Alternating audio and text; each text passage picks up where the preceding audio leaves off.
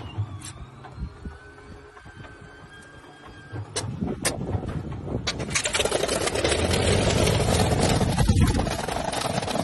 right, everyone, welcome to the Combat Learjet podcast. I am joined tonight by Steve from Combat Learjet and Mike Wagner from Mike Wagner on Instagram. How you guys doing? Doing good. Thanks. Yeah, appreciate you coming on, Mike. So thanks a lot for jumping in here. I know it was kind of short notice for you, but Hey, no problem. I love being here. Yeah, it's great. And oh yeah, just Pilot Wagner on Instagram and Mike Wagner on YouTube. You can find me at either place. So yeah, and I know. I mean, I want to talk about some of your videos and some of that stuff that you've done because I know some of those have been super popular out there. yeah, crazy. Yeah, so it's we're excited to be able to talk to you, and we're gonna have a good time tonight. We're gonna talk. As I posted, we're also going to talk up different things, chemtrails, conspiracy theory type things, and maybe hit on 9/11 a little bit. So it should be a fun podcast tonight. Mike, if you don't mind, just tell us a little bit about your background, how you got into flying, and what you'd like to share today. Sure. Yeah, I was just in college and I just started flying on my own. Thought it would be something interesting to do, and ended up really, kind of never stopping. So ended up just kept flying, kept getting jobs, and kept getting hired places. And fly a corporate Falcon 2000 now. It's a blast. Love doing it. And it's given me some time to like do other stuff, like make videos and manipulate media, mess with people. So it's a good time. Yeah, that's awesome. So you started flying pretty early on in college, you said? And then I actually got my like private license when I was like 23 years old, so I was kind of a late starter. And okay. I didn't. I mean, I was like a junior in college at the time. I ended up with a degree in Japanese, which is kind of odd, but Wow. so, I was totally not thinking about flying, but that's kind of where I ended up. So I'm happy with it. So kind of your roots, you just got your private pilots and then moved on, got other ratings, and Yeah, I'm yeah, not, just not yeah, as just familiar. just got my private license and then got my instrument license, then commercial CFI and worked as a CFI. Then I flew a charter, and then I got hired at the place I'm at, and I've been there ever since. So it's been a pretty actually, from compared to what it could have been, what I've seen a lot of people go through. I've had it really, really easy. So I feel bad for like people who've been furloughed, that type of stuff. But I've kind of I know, just my timing's been really good for some reason, and I'm happy. So Yeah, that's something I'm learning in the whole aviation world is it's all about yeah, timing. it is. I don't care how good or bad you are. If your timing's bad, it's just bad, and there's nothing you can do about it. It So really is. And thankfully right now is a good time to be a pilot. most definitely. Great. Well, that's awesome. I know I first ran into you on Instagram. I saw one of your videos out there. It is actually I Sit Around. Oh yeah, You want to talk a little bit about that one? That one's a yeah, great one. yeah. That was the one that actually I just did the remade it because the first one I just wasn't happy with it. So it's the one I just made. It's called "I Sit Around" Part Deux. It's basically the same. It's exactly the same song. Part Deux. Big fan. I like Hot Shots Part Deux. Yeah, But absolutely. I did the I reshot it because kind of like when I first shot it, I was like, man, I see this in my head, but I wasn't really good with the software or anything. And I decided, hey, I'm gonna redo this and make this like what my vision kind of was because I can do it now.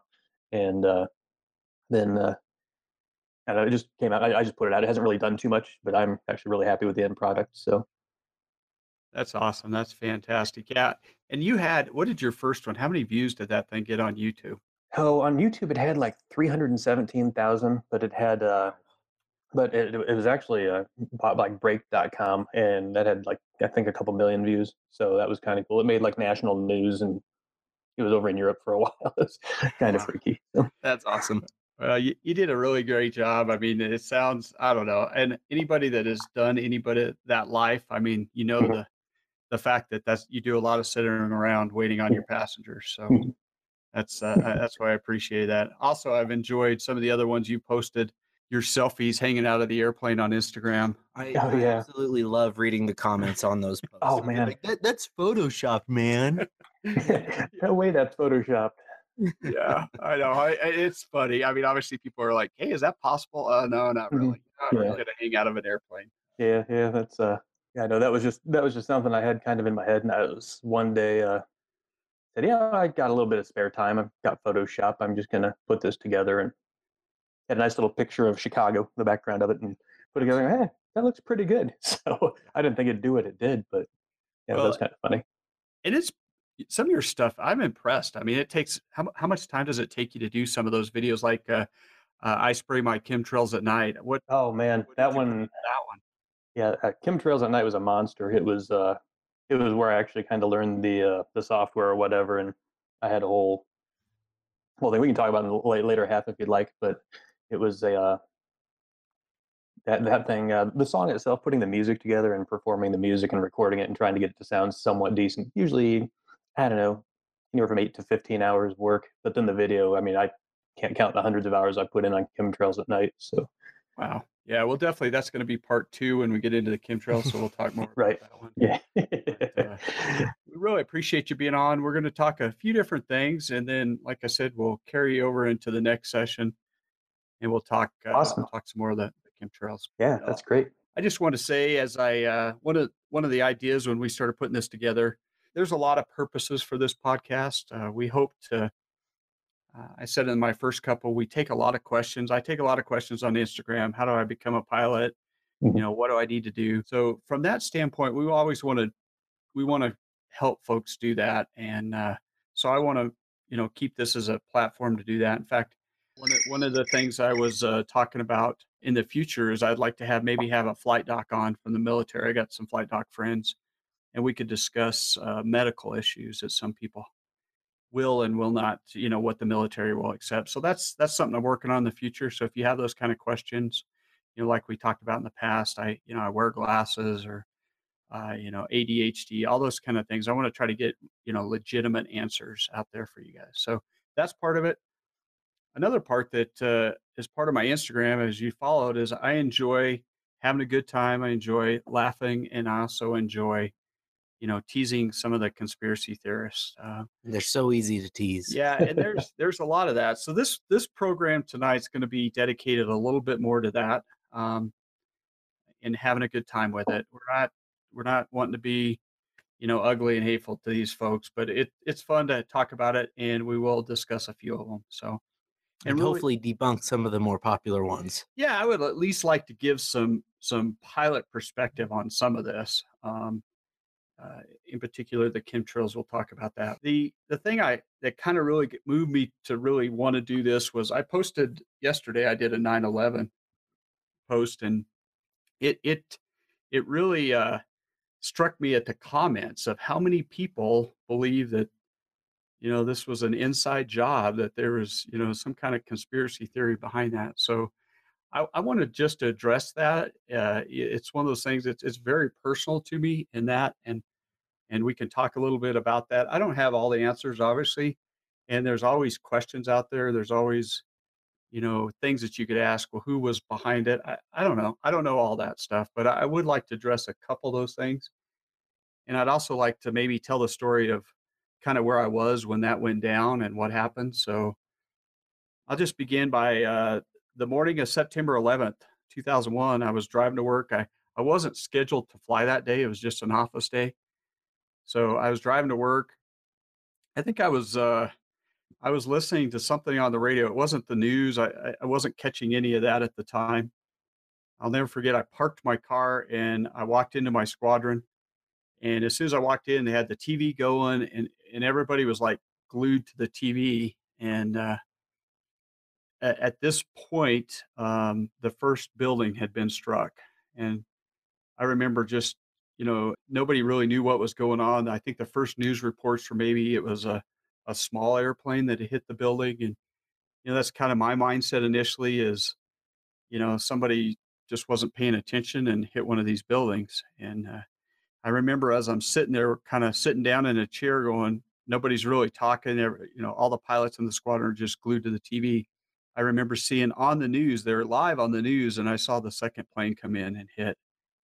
And and at that point, everybody was just, as I'm sure the world was, gasp and realize, oh my gosh, this is something bigger than that. And then about this time, you started hearing reports of the Pentagon and some of that.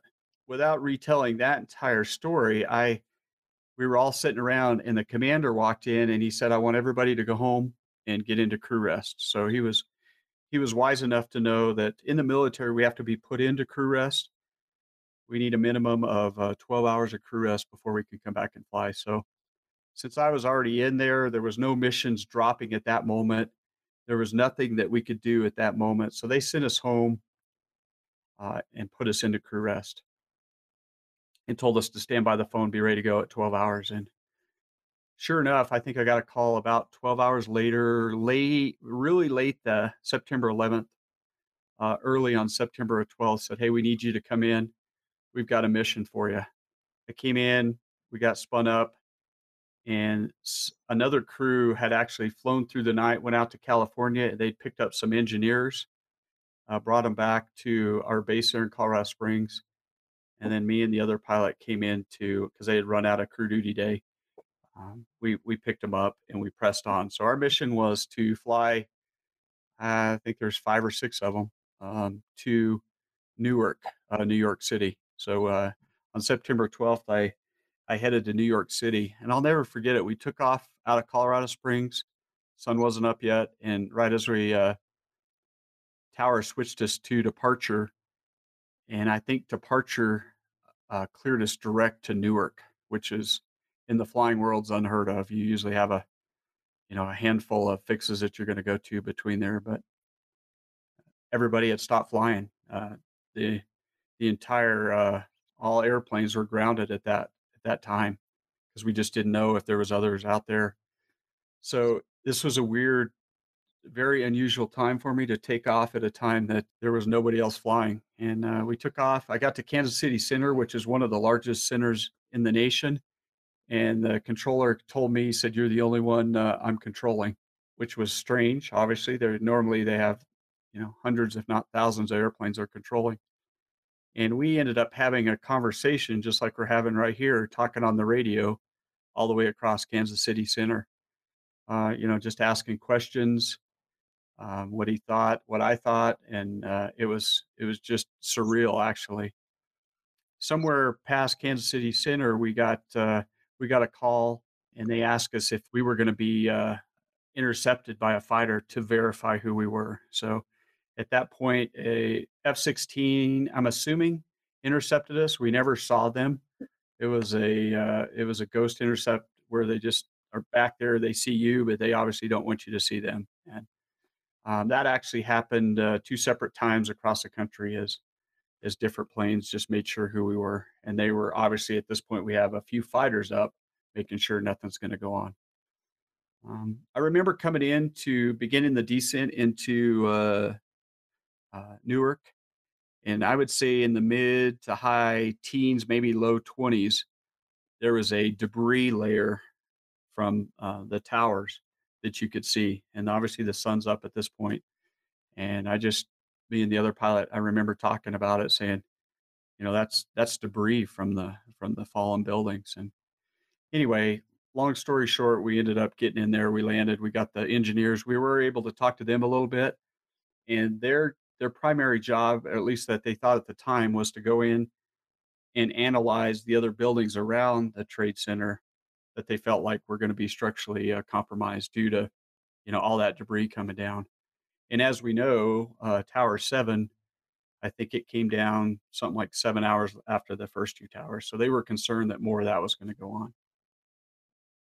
So we dropped them off. We got gas, and we went to the FBO there at Newark. And again, it was just nobody was moving, nobody was on the ramp, nobody was taxiing. So it was like we had the entire airfield to ourselves. So we taxied however. Obviously, we still talked to everybody, but everybody was like, "Taxi however you want to get there." Nobody else is moving. So we did that, and over the next several days, our unit flew multiple missions, different places, but primarily in and out of New York, and we also went in and out of Andrews too because of the Pentagon. So we were pretty involved in that time frame, and I just remember thinking back then that our whole world had changed, and it had, and I didn't realize really what that looked like. But I would say on the backside of that, most of the deployments that I went on, most of the missions I flew overseas was in a direct response to September 11th. So that kind of ties me into the whole, I guess, where it becomes a little bit more personal for me. is the fact that pretty much my entire career, everything I've done, the missions I've flown, plus all the people that I know that have fought and given the ultimate sacrifice has been in response to what happened on that day.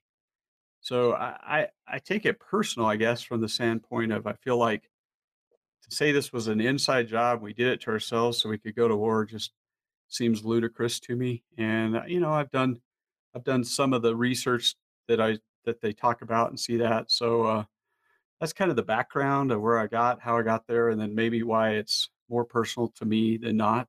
But I would say most of your military folks probably feel similar that this is something we fought for and people have died for. So to kind of think of it as it was an inside job just to get us into a war so we could get some oil and have make money is Some oil that we ultimately just gave back. yeah, that we didn't even keep from Iraq. So that's kind of where I come from. Um, maybe talk about a couple of the known conspiracy theories with 9/11, and I'll at least give my 2 cents on it. Again, I'm not an expert in any of these. If there's some questions on that, maybe we can field some of that. I would say the one thing that I hear more often than not, and it's just this constant phrase that people like to throw out, and I see it on my page, and I saw it yesterday on my post a lot, is that jet fuel cannot melt steel. And what they're getting at is that the temperature that jet fuel typically burns at, I mean, obviously it varies, but it burns at around 800 degrees to, and I even wrote this down, I had to make sure, 800 to 1500 degrees. Steel melts at about 2800 degrees, 2700 and some odd degrees. So by using that logic, the fire would never have got hot enough to melt the steel beams in the World Trade Center. However, there's a great I saw it on Instagram. It was kind of like a redneck page, and he's like, "Hey, let me demonstrate how this works." And he was a metal worker. He took a big, thick, like a 3-inch steel I-beam. bar, yeah, and he put it in a vise, and he heated it up until it got red hot, but it's not melted, obviously. And then he reached over with the glove on and just bent that I-beam straight over. So that is the issue, I think, is that they figure the temperature from the fire and the airplane hitting the building probably was around 1800 degrees. And how did it get above jet fuel? Well, obviously the building's on fire. Now we have office supplies and furniture and everything else is on fire. So they figured that the temperature was around that.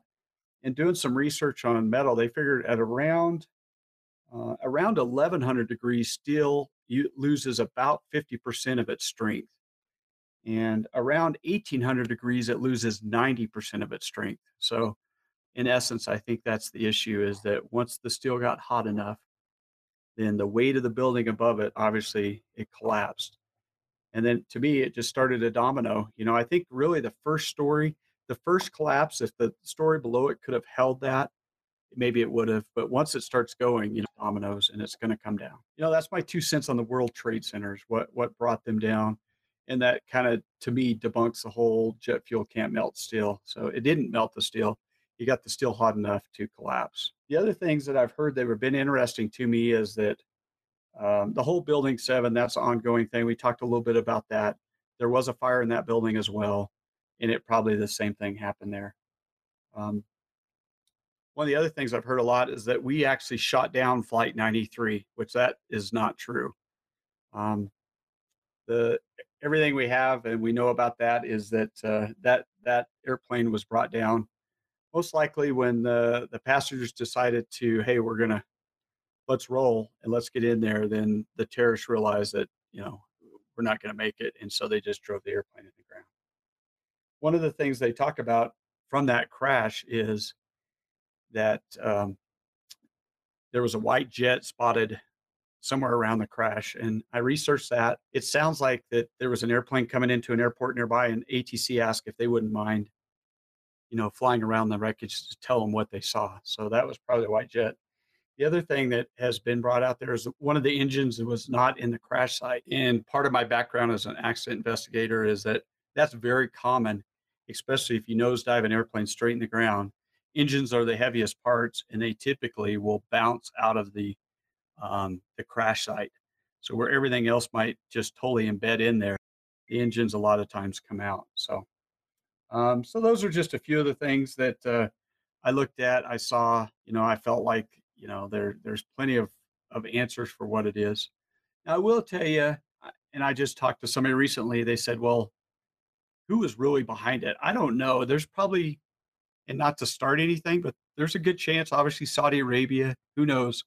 I wouldn't necessarily debate that there was other players behind it besides just purely ISIS or terrorists. So, but that's, that's what, at least what I think. So I don't know. Do you guys have anything to add on that? No, no, it's sounds pretty reasonable to me, actually. So. Yeah.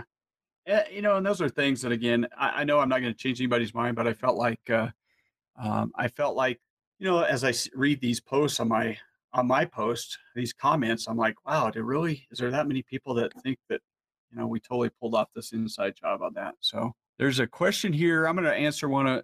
I heard from an F-16 scramble pilot from DN that they only scramble Vipers to flight 93, but did never shoot it down. Yeah, and we actually never. My understanding is no fighters ever actually made it to any of the airplanes. Now, a lot of people will ask, well, why is that? Well, I said this in my previous podcast. We just weren't prepared for it. We never envisioned that they would take our airplanes and use them against us. So everything we had from air defense and what we were doing was based on a conventional enemy. Yeah, an enemy coming into our country, and we're prepared for that. Now, as you've seen on my Instagram, there's been a lot of fighters on my wing, and all I would say, I won't talk about all the details of that, but let's just say we're prepared for it now, and we've done what we needed to do to make sure that it never happens again. So, but they caught us off guard, unfortunately, on that day, and we didn't do it. So another popular one that I hear a lot is that witnesses say that the plane going into the Pentagon was actually a cruise missile or looked like a cruise missile. Yeah, that's a great one. The Pentagon, there's like one scratchy photo or video of the airplane coming in. Here's what I would say about that. It looks to me, again, being an accident investigator, is the airplane skipped into the Pentagon. They actually hit the ground just prior to the Pentagon, which probably saved a lot because they didn't have the full force in there. So lost a lot of energy. Yep. So, and there's some pictures out there of pieces of the airplane kind of around the Pentagon. Obviously, that airplane disintegrated, and we lost a lot of lives on that. But anyway, this is the day after that, and that's my post yesterday was all about just remembering it. So I had no intention of engaging in all this yesterday. So yeah, that's really it that I've got for 9/11. Again, I'm sure there's 1,000 things out there people want to talk about, but that's the gist of it. The last thing I was going to talk about that kind of rolls into that a little bit, and I had some firsthand experience, was TWA 800. And I made a post on that probably, I don't know, 6 months ago. And I was surprised at how many people kind of, again, thought that had been either shot down by a terrorist, had a bomb on board, or our Navy accidentally shot it down. As I mentioned in my post, I had the opportunity to go out. I went through the NTSB's school out there, and I had the opportunity to actually go look at that. And they have put together 95% of that airplane, which is pretty incredible. And the reason they did it is because there was so much outcry that this might have been a terrorist bomb. So they really had, the only way you could figure out, you got to think about it. This airplane blew up off the coast of the Atlantic, and it was in, I don't know, a couple hundred feet of water. So they ended up, in essence, going down and diving and collecting all of the. How long did that recovery take? I don't know the exact amount of time, but it was significant. It was very expensive. And the reason they spin it and did it was to be able to, ultimately find out what happened. So I would say going through that, walking that airplane is pieced together in a hangar. And it is very eerie, very creepy to walk through that because they have a lot of the seats back in place. They have, the metal is obviously, it's all, you can go out on the internet and see pictures of it, but it's very eerie because you just think, man, there was somebody sitting in that seat, there was somebody there, um, and it was powerful. But what I found out, and what going through that and seeing the evidence with my own eyes, was that ultimately they had an explosion in one of the tanks, um, in their center fuel tank. And, there's a lot of evidence to show that. They don't necessarily know what caused the explosion. That's still up for debate, but that's what it looked like, is that they ended up having that. It ended up blowing the cockpit off, which is terrible to think. The airplane kept flying for quite some distance and ultimately crashed. But anyway, there's a lot of pieces out there, but it's one of those theories. A lot of people can jump in and go, "Hey, I didn't really say this at the first, but I really believe this, that the internet is maybe, I love the internet. It's awesome. It's great for all these things. IG is great, but it gives a platform maybe for people to kind of pull their thoughts Mm-hmm. and, let It this kind of allows for stuff. the easy spread and exchange of ideas. That doesn't mean all those ideas are good or intelligent. Exactly. So maybe we see a lot more of that now because of that. So let's see. You got a couple questions there. What do we got, Derek? You got anything? TB Leaky from Instagram Yeah.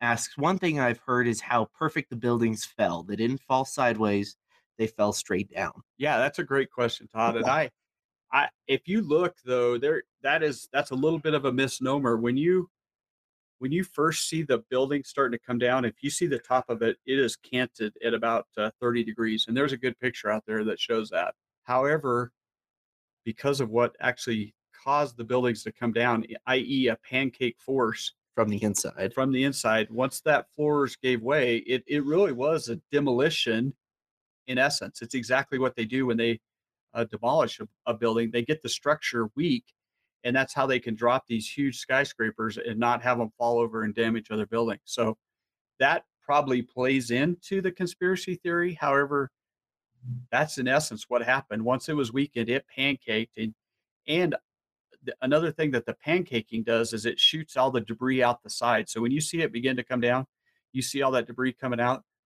Again, that looks like an explosion, controlled explosion that plays into it. But in reality, what it is as the floor above falls onto the floor below, there's no place for that stuff to go, and it just gets squirted out the sides of the building. So yeah, good question. I think that's what happened. I mean, it did fall, pretty much both of them, straight down. But again, the way I see it, it doesn't necessarily play into the fact that we blew that up. So, well, I think that's enough on this one, Derek. What do you Mhm. think? We'll wrap this podcast up. Before we wrap up this first segment, I would like to give a shout out to our first sponsor of the podcast, which is very exciting, Strikeforce Energy.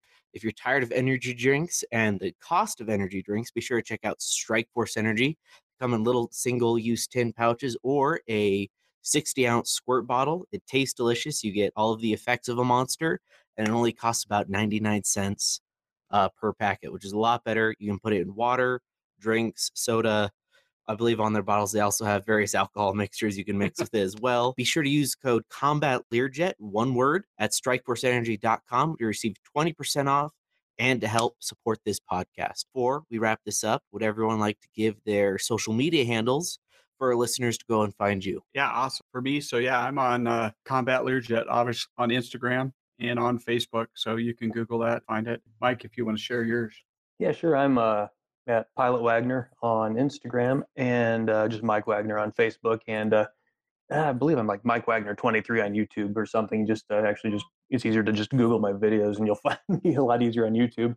Definitely worth checking out his videos on YouTube. Yeah. Thank you, everyone, for listening, and we'll see you next time.